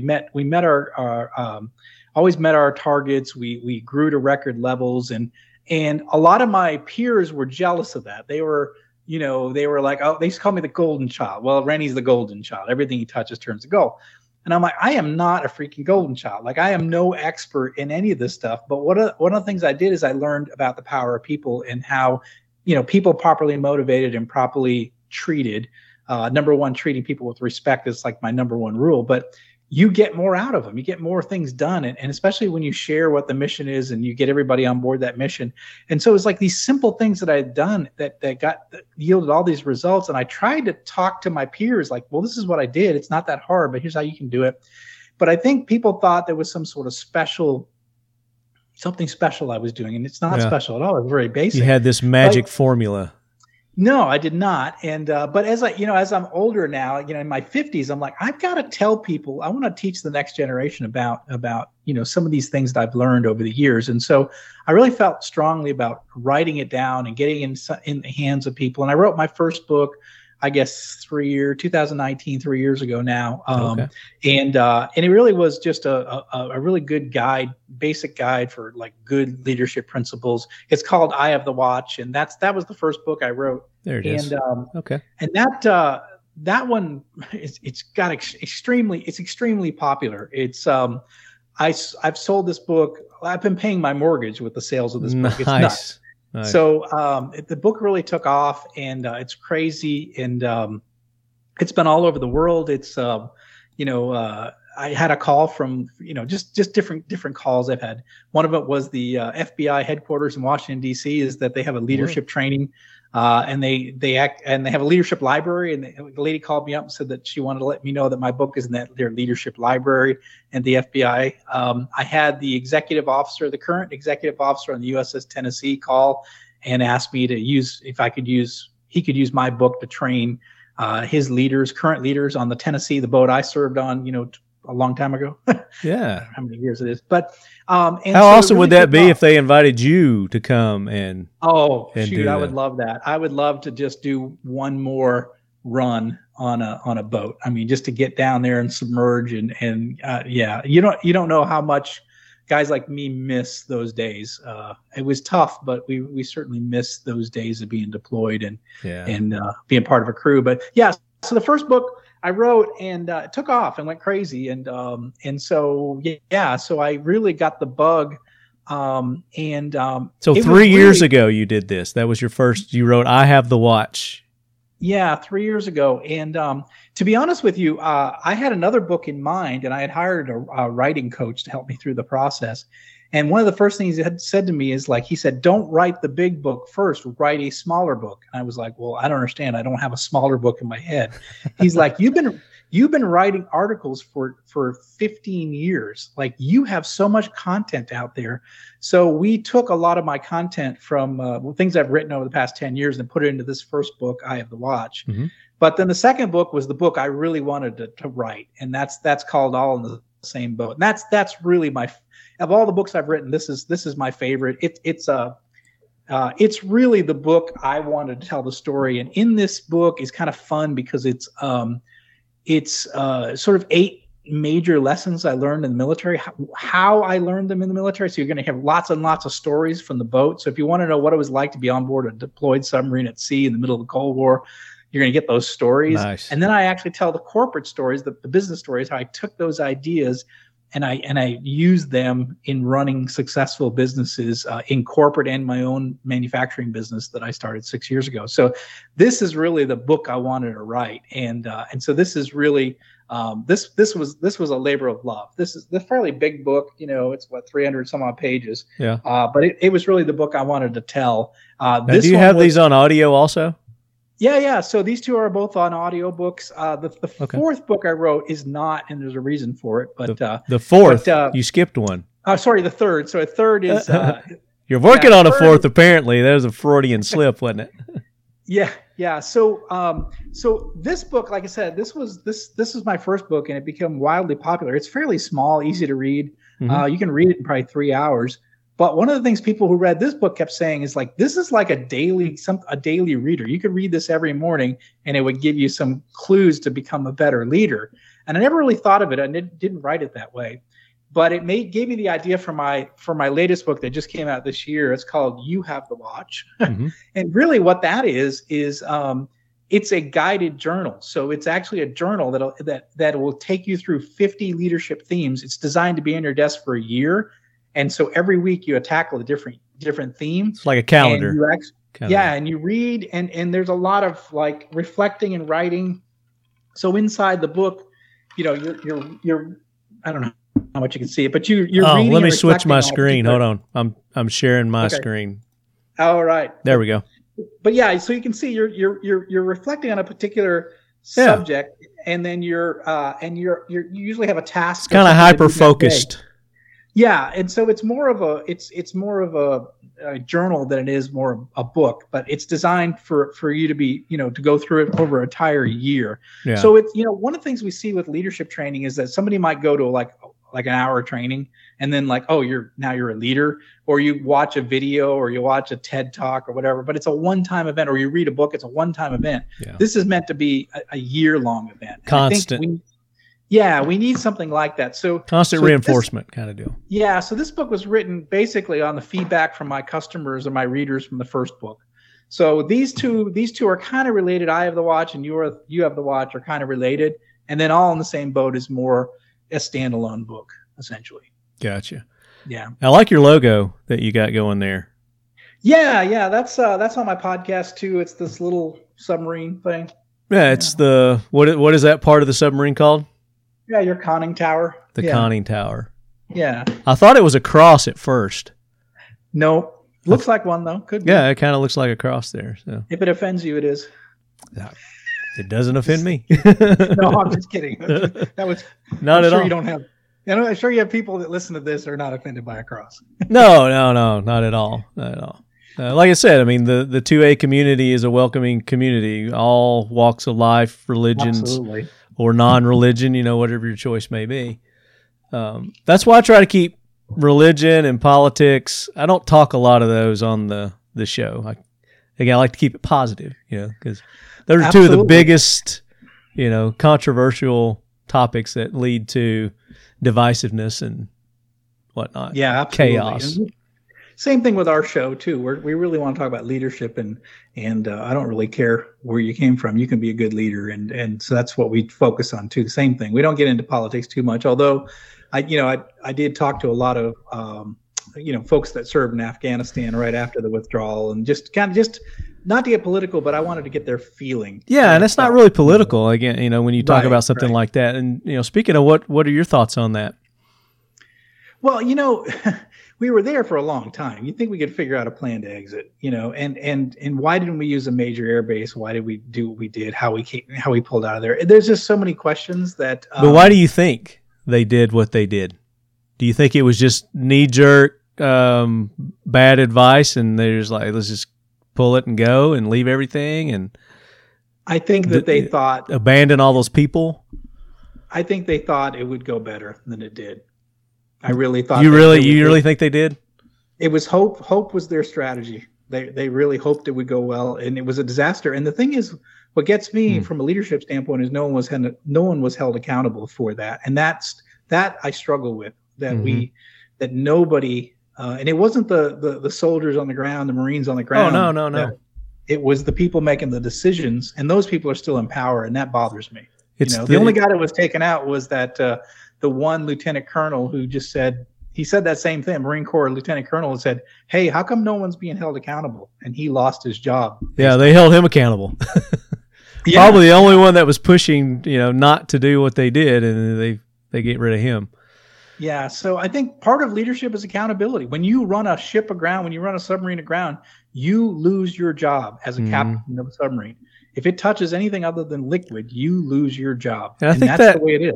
And again, I don't want to talk politics, but again, I think that's the problem with our leadership this day is that there's no accountability whatsoever. And we have to be more stringent, more I don't know what's the word I'm looking for to push accountability on these leaders. Yeah, absolutely. That's very much bothersome. We had the border situation where they were talking about the border guards were whipping, the migrants. Oh my gosh, yeah. And those guys they got suspended, the border guards, and they were doing their job, and it was just something that was blown out, and even way blown out of proportion. Yeah. Yeah. So, but again, who was held accountable? Where was the forgiveness? Where were these guys reinstated with full pay? No, and that's what's bothersome is that we throw people under the bus in too much in politics, and that's poor leadership. If you're going to lead a business and you're always constantly throwing your people under the bus, you're not a leader. You're and that's the environment that these current and they're not leaders. Our politicians are not leaders. They don't lead us. And that's a misconception. That's going to get into our Talking Lead Facts to Fight the Myths. Now it's time for the Talking Lead Facts to Fight the Myths. Yeah. This is politicians are not leaders. They are not elected to be leaders. They are elected to carry out our wishes, our demands, the populace, in what we see fit and how we would like our country, our states, our counties, our cities run. And I think that's where a lot of people, and they're afraid to hold these people accountable because they think they are leaders and they think they're going to get some sort of reprimand if they speak up or out against them. That's a dictatorship, and we're not in a dictatorship in this country. Not yet, anyway. But I think that's, they're trying to shape it into that, to where you're subservient to these politicians, and we're not. Yeah. They work for us, and I think we sometimes miss that. They're supposed to. So enough politics. We'll get out of the politics realm, and again, go to John's website. It's JONSRENNIE.com, and that's where you can check out his books. You can get them audio, obviously, get the audio versions of those too. And you Freudian slipped. Are you working on a fourth? No. You are too. Honestly, I've got a lot of different ideas, but I think probably I'll write a little bit about what it's like to start a business, being a leader in a startup company. Uh-huh. There's something to be said there. There's a whole nother leadership skill set to lead a business from the ground up, Sure. which I've been doing for 6 years. So there's something to be said there. There may be a book there. So, but I told my wife, I said, well, it has to have a good ending. Otherwise you can't write a book on it. Right. So I don't know. So we're still There's building our business. So. some books that don't have good endings, but Right. That's right. so on our facts to fight the myth, we talked about this prior too. Do you have a fact to fight the myth maybe that's related to the submarine life, the corporate life, maybe concealed carry, hunting? What is it? What do you got? One of the things I noticed, like coming into the civilian world as being former military, is that everyone sort of, the myth of a the myth of a military leader is that they're all command and control. That I'm going to come in and I'm going to dictate how things are to be done. And the facts are, especially on a submarine, is that there is no real hierarchy on a submarine. Yes, we had ranks, but we all lived in the same metal tube. We ate the same food. We slept in the same size racks. There was no special. Smelled benefit. the same stinky air. Absolutely. When we couldn't make fresh water, we didn't have showers. When the galley was secured for maintenance or drills, we all ate cold cuts. So we suffered together. And so there's less of the separation between officers and enlisted in the submarine community more than anything. And so we were used to operating together, in tight spaces, working as a team to get things done. So command and control was a lot. It's not what I'm about. It's about working with people to get things done. So I think that was a big myth I never even thought about it, but when I came into an organization and I saw I was former military, they're like, "Oh, great! Here comes this guy." Here comes the whips and chains. Tell us what to do. Yeah, but it's not true at all. So, in fact, even if you think about it, Simon Sinek wrote the book "Leaders Eat Last." Well, that's something the military leaders have always done. That they put their people in front of themselves. It happens in the Marine Corps. It happens in the Army. It happens across in all military branches. So, there's a myth that military leaders are a certain way, but it's completely false. Yeah, I like that. That's a good one. Yeah. So I got another question about submarine, and then I want to go to our listener questions. Okay. We'll field some of those. What is the scariest or most disturbing time that you had while you're on the submarine? So I wrote about it in my All in the Same Boat. It's chapter 8. The chapter 8 is called Tough Times. And I was in the North Atlantic for a winter storm that lasted nearly 2 weeks. And it was brutal. It was my first patrol, my first deployment, first time being away from home. And we were taking rolls, close to 45-degree rolls each way, submerged below the surface of the ocean. Oh, wow. It was dreadful. Yeah, it was dreadful. I remember thinking there's just no way I can make a career out of this. This is awful. But even the most senior sailors were seasick. It was miserable for, like I said, for almost 2 weeks. Oh, wow. In the North Atlantic. And we would when we come to periscope depth, the back of a submarine, of a Trident submarine or an Ohio class, is flat, and so you get the surface effect where the waves will pull the boat, and so what's called broaching. Broaching means the whole boat comes out of the water, and there was so much wave action that we kept broaching the boat, and the propeller was coming out of the water, and it was scary for me. It's funny because our captain didn't seem bothered at all. I mean, wasn't his first rodeo, probably, huh? No, it wasn't his first rodeo. It was my first rodeo. It was yours. So you thought it was the end of times during that storm? Oh, huh? We would sit down to have a meal, and the plates, everything was just going down, up and down the table, and it was just brutal. It was brutal. That's a question too, is how do the plates stay on the table? Is there some sort of a special plate that you guys have, or something you attach them, like Velcro? You hold on to it. You just hold on to it and hope you don't spill it, huh? Yeah, so we did have a place for our coffee cups, and that's kind of a funny thing. Submarines, they have these almost like cup holders all over the submarine. They're called Zarfs, and that's the name. Zarf. That's what they're called. Okay. And that's just what we called them. That's where you put your coffee cup in. Do you know where that term came from? I don't know. It probably has some interesting origin story, but there was a lot of weird little names. Like anytime you found a little hole where you could store stuff or put stuff, that was called a puka. And I think that's actually a Hawaiian term, but I don't know where Zarf came from at all. But we had a lot of weird, names for things. Yeah, exactly. Gotcha. All right, let's go to some listener questions here. And Okay. while I'm looking these up, is there something that maybe we were talking about that you wanted to expand upon? Yeah, it's just I would say this is that being on a submarine is a lot like being on a spaceship. Like the guys that go out in the space station, they live for 6 months. It's very similar to that because what's outside the hull can kill you. What's outside the spacecraft can kill you, right? So your enemy is two things. One is, for us, it was the Soviet Union, but it was also the crushing pressure of the seawater that wanted to get inside the people tank, right? So we had a common enemy on the inside that boat was to keep the seawater out of the boat. Did you ever have any enemy encounters?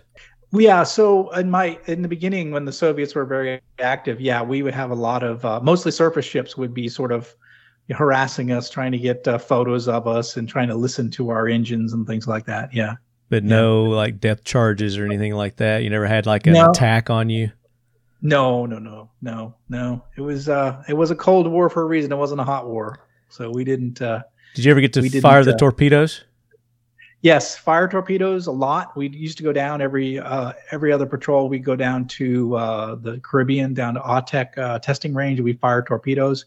And then I fired 4 missiles as well, too. I got a chance to fire 4 Trident missiles during different testing that we did. So, but yeah, I got a chance to fire 4. Do you have like targets on a land somewhere you got boats out on the other side of the Atlantic Ocean? Yes. On the other side of the Atlantic, yeah. Yeah, obviously. Yeah. Let's see. I'm going to Instagram here, and I'll take the first one here. Arms of Cascadia. How do you deal with the lack of daylight while underwater? I imagine it messes with sailors' circadian rhythm pretty badly. Yeah, so it does. It really does mess with you. Like I said, not knowing night and day you sort of got used to it after a while, but it's certainly, you didn't know if you were coming or going. If you didn't know, unless you went to periscope depth and looked through the periscope, you wouldn't know if it was daylight or night. So yeah, that did mess with us. So, what do they call that? That SAD, seasonal affective disorder. People get that in the wintertime when they don't get sunlight. You get depressed. I think we had that on the submarine, to be honest. I can imagine. Yeah. Yeah, we're pretty pale dudes. So. You answered most of this one. Brett Badal says, what was your role? We talked about that. Also talk about the weirdest systems malfunction you had to deal with underway or underwater. Well, I was the machinery division officer for a while, and that meant I had the 2 evaporator units. That's where we made our fresh water. And so they were notorious for going down. They were very difficult pieces of equipment to keep maintained. And so it's kind of funny because whenever we lose fresh water, the first thing we do is secure the showers. But after a while, I figured this out. So what I would do is whenever they go down, I'd go take a shower myself. Before I told the captain, go take a nice hot shower. And then I would get my uniform back on and I go tell the captain. I said, well, Captain, both of the evaporators are down. We have to secure showers. He's like, all right, so let's secure the showers. But I always got my shower in first before we did that. He's like, just 1 minute. Well, I got something to do. Yeah. This is a good one here. Here we go. Bailey Muller 80. What sorts of firearms are kept on a submarine? What do you see as the next innovation in submarine warfare or technology? Well, I think the question, a couple of things.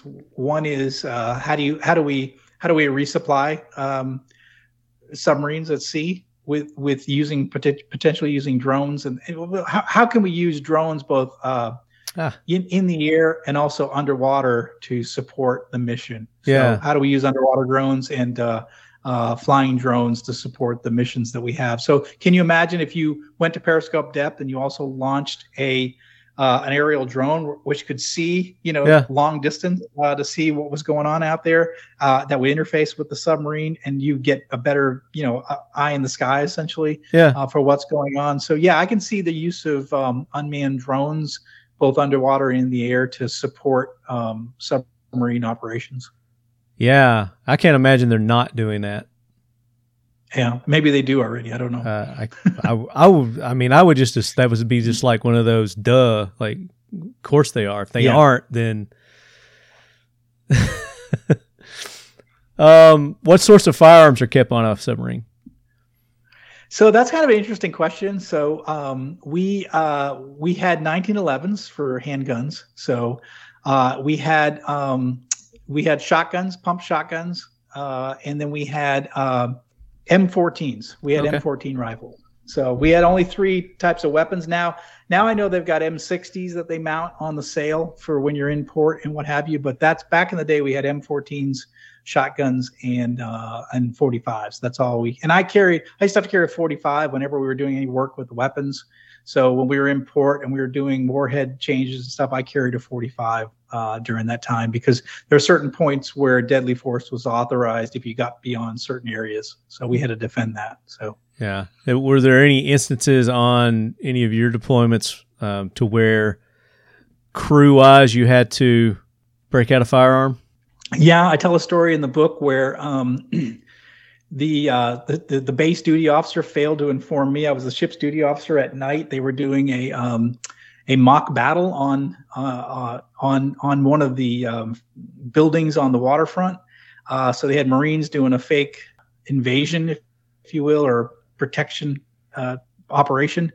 And so I was the ship's duty officer, and then I hear my topside watch calls over the 1MC, which is the announcement in the whole boat, saying, repel boarders, which means we've got people trying to break in. And I hear automatic gunfire coming over the 1MC. And so we, at that point, locked and loaded, prepared to... Pucker factor went up. Yeah, we secured the ship. And I was like, this is not a drill, because, I was not informed of anything happening on base. And I got on the periscope and looked. I could see, troops running towards the covered dry dock area. And I didn't really know what was going on until I noticed I had trained with the Marines, and so I happened to catch that all the M16s they were carrying had the blank fire adapter on the end of it. Yeah. As soon as I saw that, I knew it was a drill and that they were doing something, but it wasn't. So we secured quickly from the drill, but we had locked and loaded. We were ready to defend the boat. We didn't know what was going on, but so that was a miscommunication. Oh yeah, that could have been tragic. I called up as lieutenant commander, which he outranked me on the base duty officer, and I chewed him out. And then I broke the secured phone, the Stu 3 phone. I smashed it into a lot of pieces because I was really pissed off that, we had loaded weapons. And yeah, we're ready to use them. The captain backed me up. So I did the right thing. What kind of a checkoff process do you guys have what are you called? Are you called submariners or what? Submariners. Submariners. Yep. Submariners. Is there like a weekly, monthly kind of firearms refreshing course for that you have to get checked out on the weapons? Or we would, every off crew we would go shoot. So we would shoot all the weapons we would use. We were qualified on the shotgun, the M14, and the 1911. Yeah. What shotgun were you using? I can't remember if it was a Remington or a Mossberg. Now I think it might have been the Remington. I have a Mossberg now, but I think we were using the Remington. Yeah, and that's the what is it? The 870 Remington 870. The Remington 870. Yeah. And that's something we haven't talked about is we bring up the shotguns. Is that you're an avid bird hunter? Yeah. And I got a question here. That was the one I was alluding to a second ago. It said, what is the best bird to hunt if you don't have a bird dog? That's old weird guy asked that.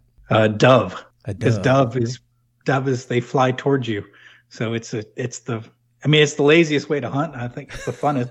I didn't grow up dove hunting, but when I moved to the South, they killed doves. One of the here, so- tastiest birds too, bacon wrapped dove. Yeah, absolutely. The dove breast wrapped in bacon with some jalapeno. It's delicious, but it's a blast. I mean, it's so much fun to.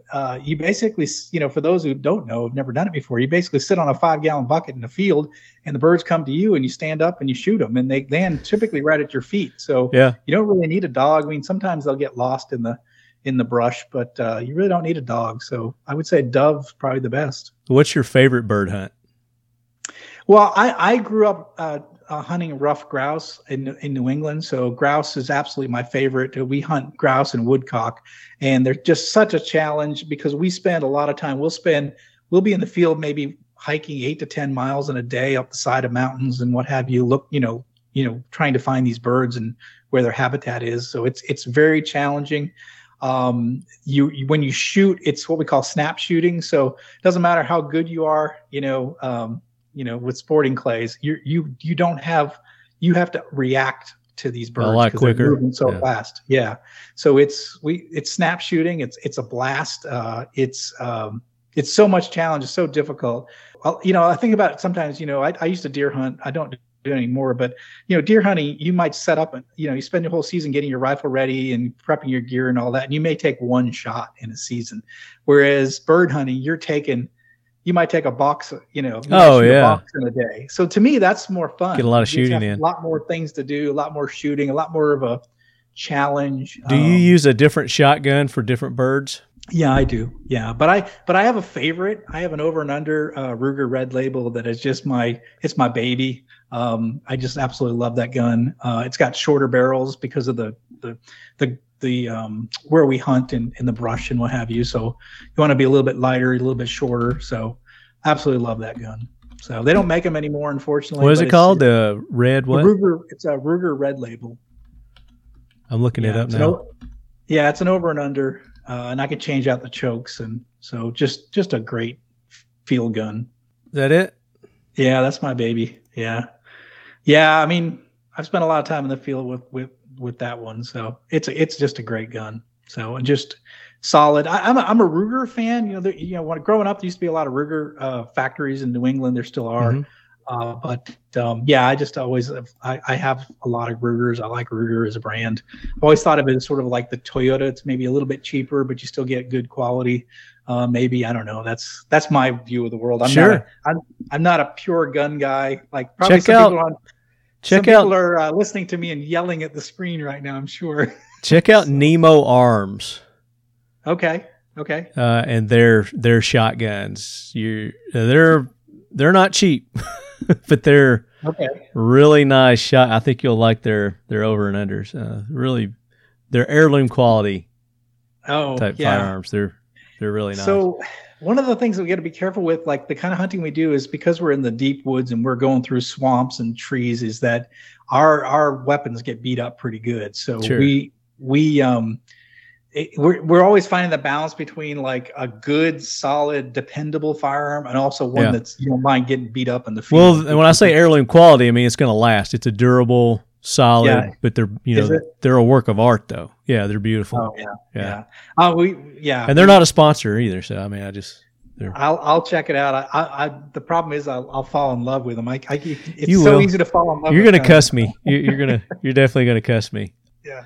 So when does hunting season start where you're at for birds? It'd be October. So I'm heading up, I think the second week in October to go up for the week that we've got reserved. Okay. So, and we hunt the same land I've been hunting since I was 13 years old. So it's kind of fun to get up there with friends. And is that family land? No. It's owned by paper mills and the state. There's some sort of a joint arrangement there, but it's the northern part of New Hampshire is pretty remote, so you can drive for hours on dirt roads up there, and it's great. Do you do turkey hunting? No, I've never done turkey hunting. Although I know my brother is a wildlife. He's a wildlife biologist, but he's also a hunting and fishing guide for New Hampshire and Maine, and he does turkey hunts, black bear, grouse, woodcock, deer, moose. But Yeah, he's a big turkey hunter. So one of these days I got to get up there and do a turkey season. So Yeah. Definitely. Let's see. There's one question here, Brett Badal on Facebook. What's the most challenging spot you found yourself in as a leader while serving? How did you turn the situation around and keep your people focused? Yeah, I mean, I tell a story in All in the Same Boat about we had a device inside the reactor that failed that had to be replaced. And it fell within my responsibility to develop the maintenance procedure to go in and actually take that piece of equipment out and replace it with a new piece of equipment. Of course, we did it when the reactor was shut down and we were in port. But just to develop the procedure took me months to develop and write the procedure, and because everything had to be choreographed, because you had to limit the amount of time that people were going to be inside the reactor compartment doing this work, because it was actually right on top of the reactor itself. So we had to have teams go in, and they were a limited certain amount of time they could be in there. So everything had to be staged and choreographed. All the tools had to be checked in, checked out. And it was one of the most complicated things I'd ever done in my life. And I was young. I was still a new leader on the boat. But after that event, I think I solidified my role as the leader of that department. They saw the amount of work I put in and the fact that we did it safely, we did it correctly. And it was the first time that part had ever been replaced on a Ohio-class submarine. So we had to develop the whole procedure and how to do it. So, yeah, it solidified my role as the leader of that department after that. Yeah. Corey Brown asked, do you know the story about a sub taking out a train? Yeah. I love, if you want to have never some heard fun, that. read some of the stories of the World War II submarine crews and the officers and men. They did some amazing things. That was the USS Barb. And they went and took out a train. They went on land. I think they took out the bridge that the train was going across and took out the train. So they actually painted a train on there. So you have these war flags that each ship, and they're sort of like these homemade flags of all the shipping that they sink. And they actually had a train on their battle flag, which is pretty wild. Yeah, that'd be unique, I bet too. Yeah. They went submarine. on land. They actually went on land and sabotaged this train track. Yeah. Cool. He also asked, which sub movie is your favorite? I'm an old traditionalist. I Hunt for Red October. It can't be beat. It just, Yeah, I can watch that over and over again. Yeah. Yeah, it's just a classic movie. It's a classic Cold War submarine movie. Not very realistic, but it's a great story. So yeah. So when we were talking yesterday, you were talking about that you are a concealed carry person. What is your preferred carry? Yeah, I'm afraid to say this because nobody will judge you. I promise. Nobody's going to judge you. You will not be judged. Maybe a little bit, but I have two cars. It's KAHRs, Car Firearms. They're out of Worcester, Mass. And I have a 380 and a 9mm version. I have my summer carry, my winter carry. So yeah, I like it. It's a little gun. What I like about it is it's a stable platform. It's when I shoot it, some of the smaller guns will snap when you shoot, and so a little snappy, yeah. Yeah, you feel it on your wrists. Well, the car is pretty solid. It shoots like a bigger frame gun, and I just enjoy it. I really like the 9mm. I got the 380 just because it's a little smaller and it's easier to conceal. But it looks a little bit like a Glock, I guess. But I enjoy it. We my oldest son was getting his concealed carry, and he was looking at guns, and he eventually got a Car 9. He really likes the way it shoots, and I've never had any jams, any problems with it. It's been reliable for me. So and that's what I tell people too. People always come up to me and say, "Hey, which firearm should I get? I'm considering a carry or whatever," and I liken it to like a pair of shoes. Yeah, so everybody's got a different size foot, and different shoes fit people differently. So like I can't wear Nikes. Nikes just don't fit my foot at all, and I don't like Nikes. But there are Michael Jordan and people that just absolutely swear by Nike. But go to the gun range. A lot of these places have rental programs where you can rent the guns, you can try them out before you buy them, and just see what feels better in your hand. And that's the best advice that I can give people. Yeah. I mean, the other thing too is your concealed carry is going to get beat up a little bit. You're getting in and out of cars. It's going to get scratched. It's going to have sweat on them. You're going to get holster marks on them. Yeah. Again, I'm looking for reliability, but I don't want to spend a lot of money either. So that's just me. So you're frugal, I take it. Well, I want bang for the buck. I want good, so I did a lot of research before I bought the car, and I really liked it once I got it. So that's why I went and got the 380 version of it, because I just loved it. So the 9. So even being trained in the military on, I would assume you had a SIG. I don't know. What did you have? What was your 1911? What was your 1911? It was Colt 1911. Is it Colt 1911? Okay. Yeah. That's the way I trained on. I never had anything but a 45 in my time in the military. So I'm old school, I guess. Did you get to take your service pistol with you, or get the option to purchase it? No, in fact, I still want to add a 1911 to my your arsenal, my armory, my arsenal. But I want to get one that was just like what I had. I want the government model version of it, because it's something they're out there. They're available. Yeah, exactly. So I'm looking for one that I can afford. You know me, I'm cheap. You can afford. You can afford anything you want. What are you talking about? Yeah. So concealed carry. You're a hunter. Was there anything else about the hunting, the bird hunting, that you wanted to convey to our listeners? I know turkey hunting is coming up here close in Tennessee, and probably around the country, but I think you should do that. I think you should go on a turkey hunt. It's completely different than any of the other bird hunts that you've been on. Yeah. No, I'd like to. It's funny. And you don't need a dog for turkey hunting either. No, you don't at all. Yeah, no, I just haven't had the opportunity. I just didn't. For whatever reason, when my brother was getting big in the turkey hunting, I was still in the military, and he's still back in New England. I didn't connect. I didn't have anybody that wanted. If anyone said, "Do you want to go turkey hunting?" I'd say yes. It just hadn't come up. So. Yeah, you haven't been offered the opportunity, huh? Well, you come down to Tennessee and we'll go turkey hunting. All right, that sounds good. But no, I mean, I think grouse hunting is sort of like an old, New England thing, and I guess it's kind of fun to do. I think they do it in Michigan as well, but it's typically in the northern climates, and it's just no dogs required for that. No, we bring dogs. Yeah, we bring dogs. We have 2 dogs. We have a German short-hair pointer, and we have a lab that. So you have a flusher and a pointer that work together. Sometimes they work together. If things are working well, they work together. So let's reward our listeners, John. We like to reward those that participate. And I apologize, Leadheads. It was a late post for your questions. If you didn't get an opportunity, just keep a lookout. We're always posting questions for our guest. That's how you participate. That's how we reward you.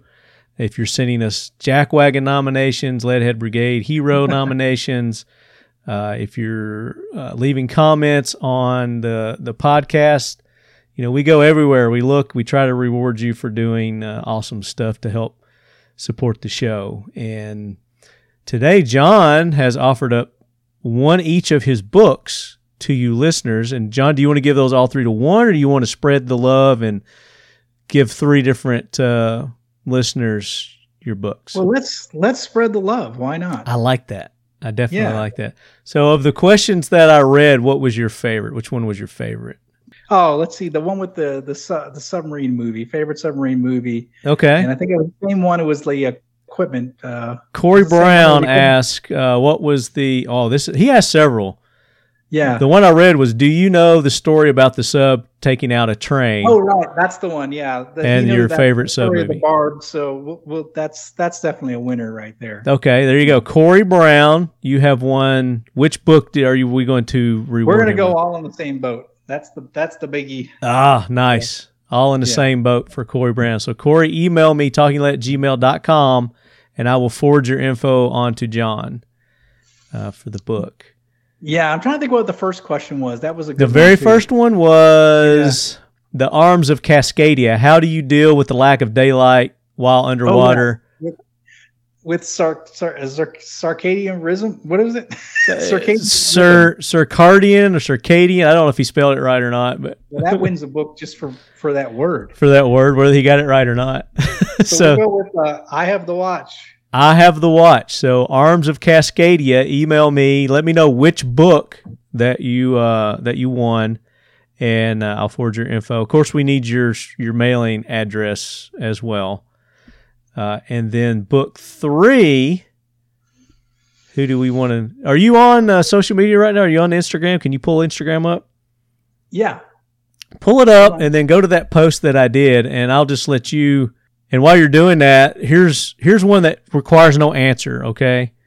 Okay. Slug Nutty. Is it true that in the submarine service that 120 men go down and 60 couples come up? Slug Nutty gets no book. No. But he needs to know that there's an expression in the Navy, it's not gay if it's underway. So just understand that. And my son who's in the Navy, he also said it's not queer if you're by the pier too. So I don't know what that means, but yeah. So just another disassociative term, I guess. But absolutely, Slug Nutty wins the Smart Ass Award for this. He gets the Smart Ass Award. Yeah.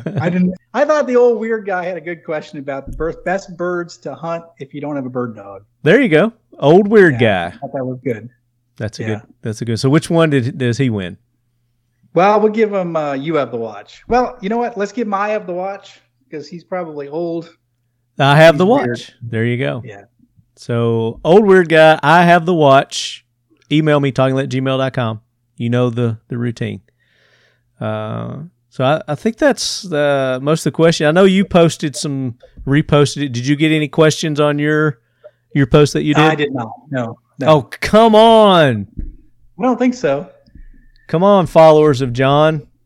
Questions, participate. That's how you win on this show. You listen, you participate, you win. I've got a packet of Seal 1 that I would like to award to one of our listeners. And it's not going to be anybody that posted a question. I am actually going to go to our Instagram page. And if you have tagged me or reshared one of my posts, and I got to go. There's a way to do this on Instagram, so just bear with me. Oh, here it is. Okay, boom. So, here we go. PNW Chupacabra. Chupacabra. CHUPACABRA. Tagged me in a post. So if you're an American, if you live in America, email me, talkinglet@gmail.com. You won some Seal 1. There's the post he did. I don't know if you can see that or not. Oh, yeah. So we do this other show. It's called the Talking Lead AK Corner, John. And we just talk AK-47s on this episode. And we get a lot of listeners that are really into the AK-47. So PNW, you win some Seal 1. Email me, talkinglet@gmail.com. And as a reminder, any unclaimed prizes we send to Sheepdog IA, Sheepdog Impact Assistance. That's an organization, John, that helps our veteran, wounded men and women of the military, law enforcement, first responders by doing all sorts of things. They have outdoor adventures. They have fundraising events. They have hunts. They have all kinds of cool things that they do to help keep our men and women off the couch and keep them active, to help cut down on the suicide rate, because we know that, as you just said, when they retire, they still have that desire to serve, to do something. They put together disaster recovery missions, so when there's flooded areas or there's disaster by Mother Nature, tornadoes, hurricanes, whatever it may be, they'll put together disaster recovery teams to go out and help, whether it's cutting down trees or putting down sandbags or providing food or whatever's needed. Sheepdog Impact Assistance. You got to check them out, sheepdogia.org, and go donate your time, donate your money, donate your resources. They definitely need your help. Sergeant Major Lance Nutt, we've had him on the show several times. So any unclaimed prizes, we automatically donate those to Sheepdog Impact Assistance. Great. But great show, man. I appreciate you, John, taking the time to be on. I know it's probably not your normal interview, but no, not at all. But I loved it. I was just intimidated with all these, with the firearm questions. I don't want to say something that's expecting a show called Talking Lead, and it's Talking Lead. It wasn't Talking Lead. It was Talking Lead. When did you have that epiphany that it wasn't Talking Lead? When we talked yesterday, I had no idea. So I do so many podcasts that I see lead in the title of most podcasts I'm on. So I just saw lead, and I'm. Oh yeah, I get that all the time too. I've got my truck wrapped with our logo, and I've got my shirts and everything. People come up to me and go, "What's Talking Lead?" Yeah. I was like, "Well, we're a dog training service," and I was like, "You couldn't tell with the bullets and all our sponsors that are on the vehicle," and it's like. Yeah, here's your sign. I get it now. Yeah. So I'm glad it worked out though, and I do really appreciate you taking the time to be on. This has been one of my favorite interviews that I've done. We've never had a submariner on the show before, so it's very interesting.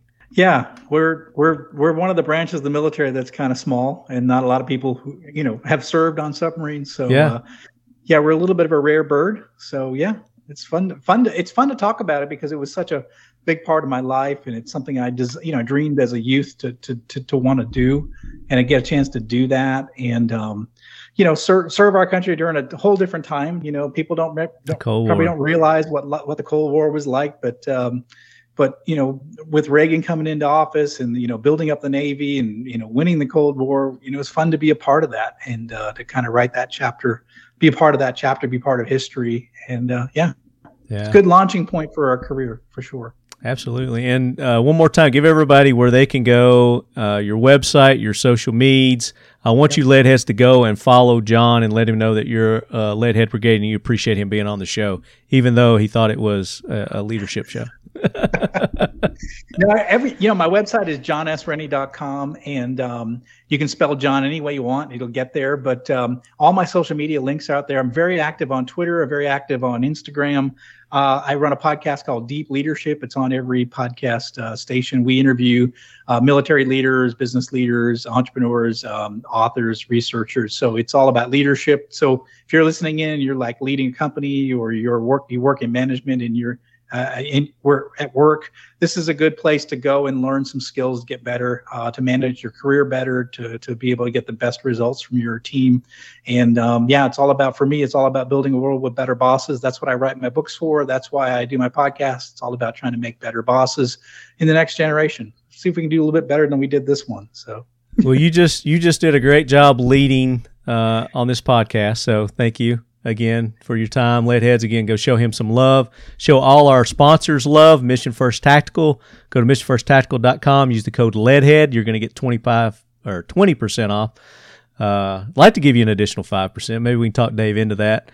But go check them out. Mission First Tactical. Seal1.com for all your gun cleaning, lubrication, and corrosive protection. It works on anything. It'll work great on your shotgun too, John. So I'll have some sent to you. I'll send you some Seal 1. Look at that. We'll send you some Mission First stuff too. Seal1.com, use the code Leadhead. You're going to get 25% off there. 1776 United. You like the T-shirt that I'm wearing? You get our Talking Lead, Talking Lead if you're so inclined. T-shirts, you go to 1776 United. If you've seen some of my posts, I've worn some of their other shirts. You can anything there. Talking Lead is the code, 20% off.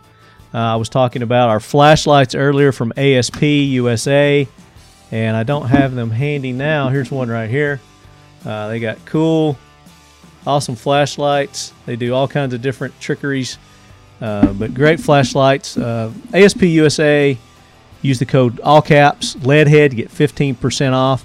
Factory 47 for our AK Corner T-shirts and sweaters and sweatshirts and all the cool stuff that they have there. And then IWI US, thank them. Let them know that your Leadheads don't have a discount code for you there yet. You can go to Kel-Tec and get a nice discount in their pro shop. Use the code LEADHEAD, 15% off at Kel-Tec. Anything but their firearms, you're going to get a discount there. But go show all our sponsors and friends of the show some love and let them know you're Leadhead. I'm sure if they don't have a discount code, we can get one set up for you. Just ask. All right, Leadheads, that does it for another episode of the Talking Lead Podcast. Appreciate each and every one of you tuning in every week and supporting the show and supporting our sponsors. And until then, as always, keep your loved ones close. And keep your firearms closer. And remember, you have the watch.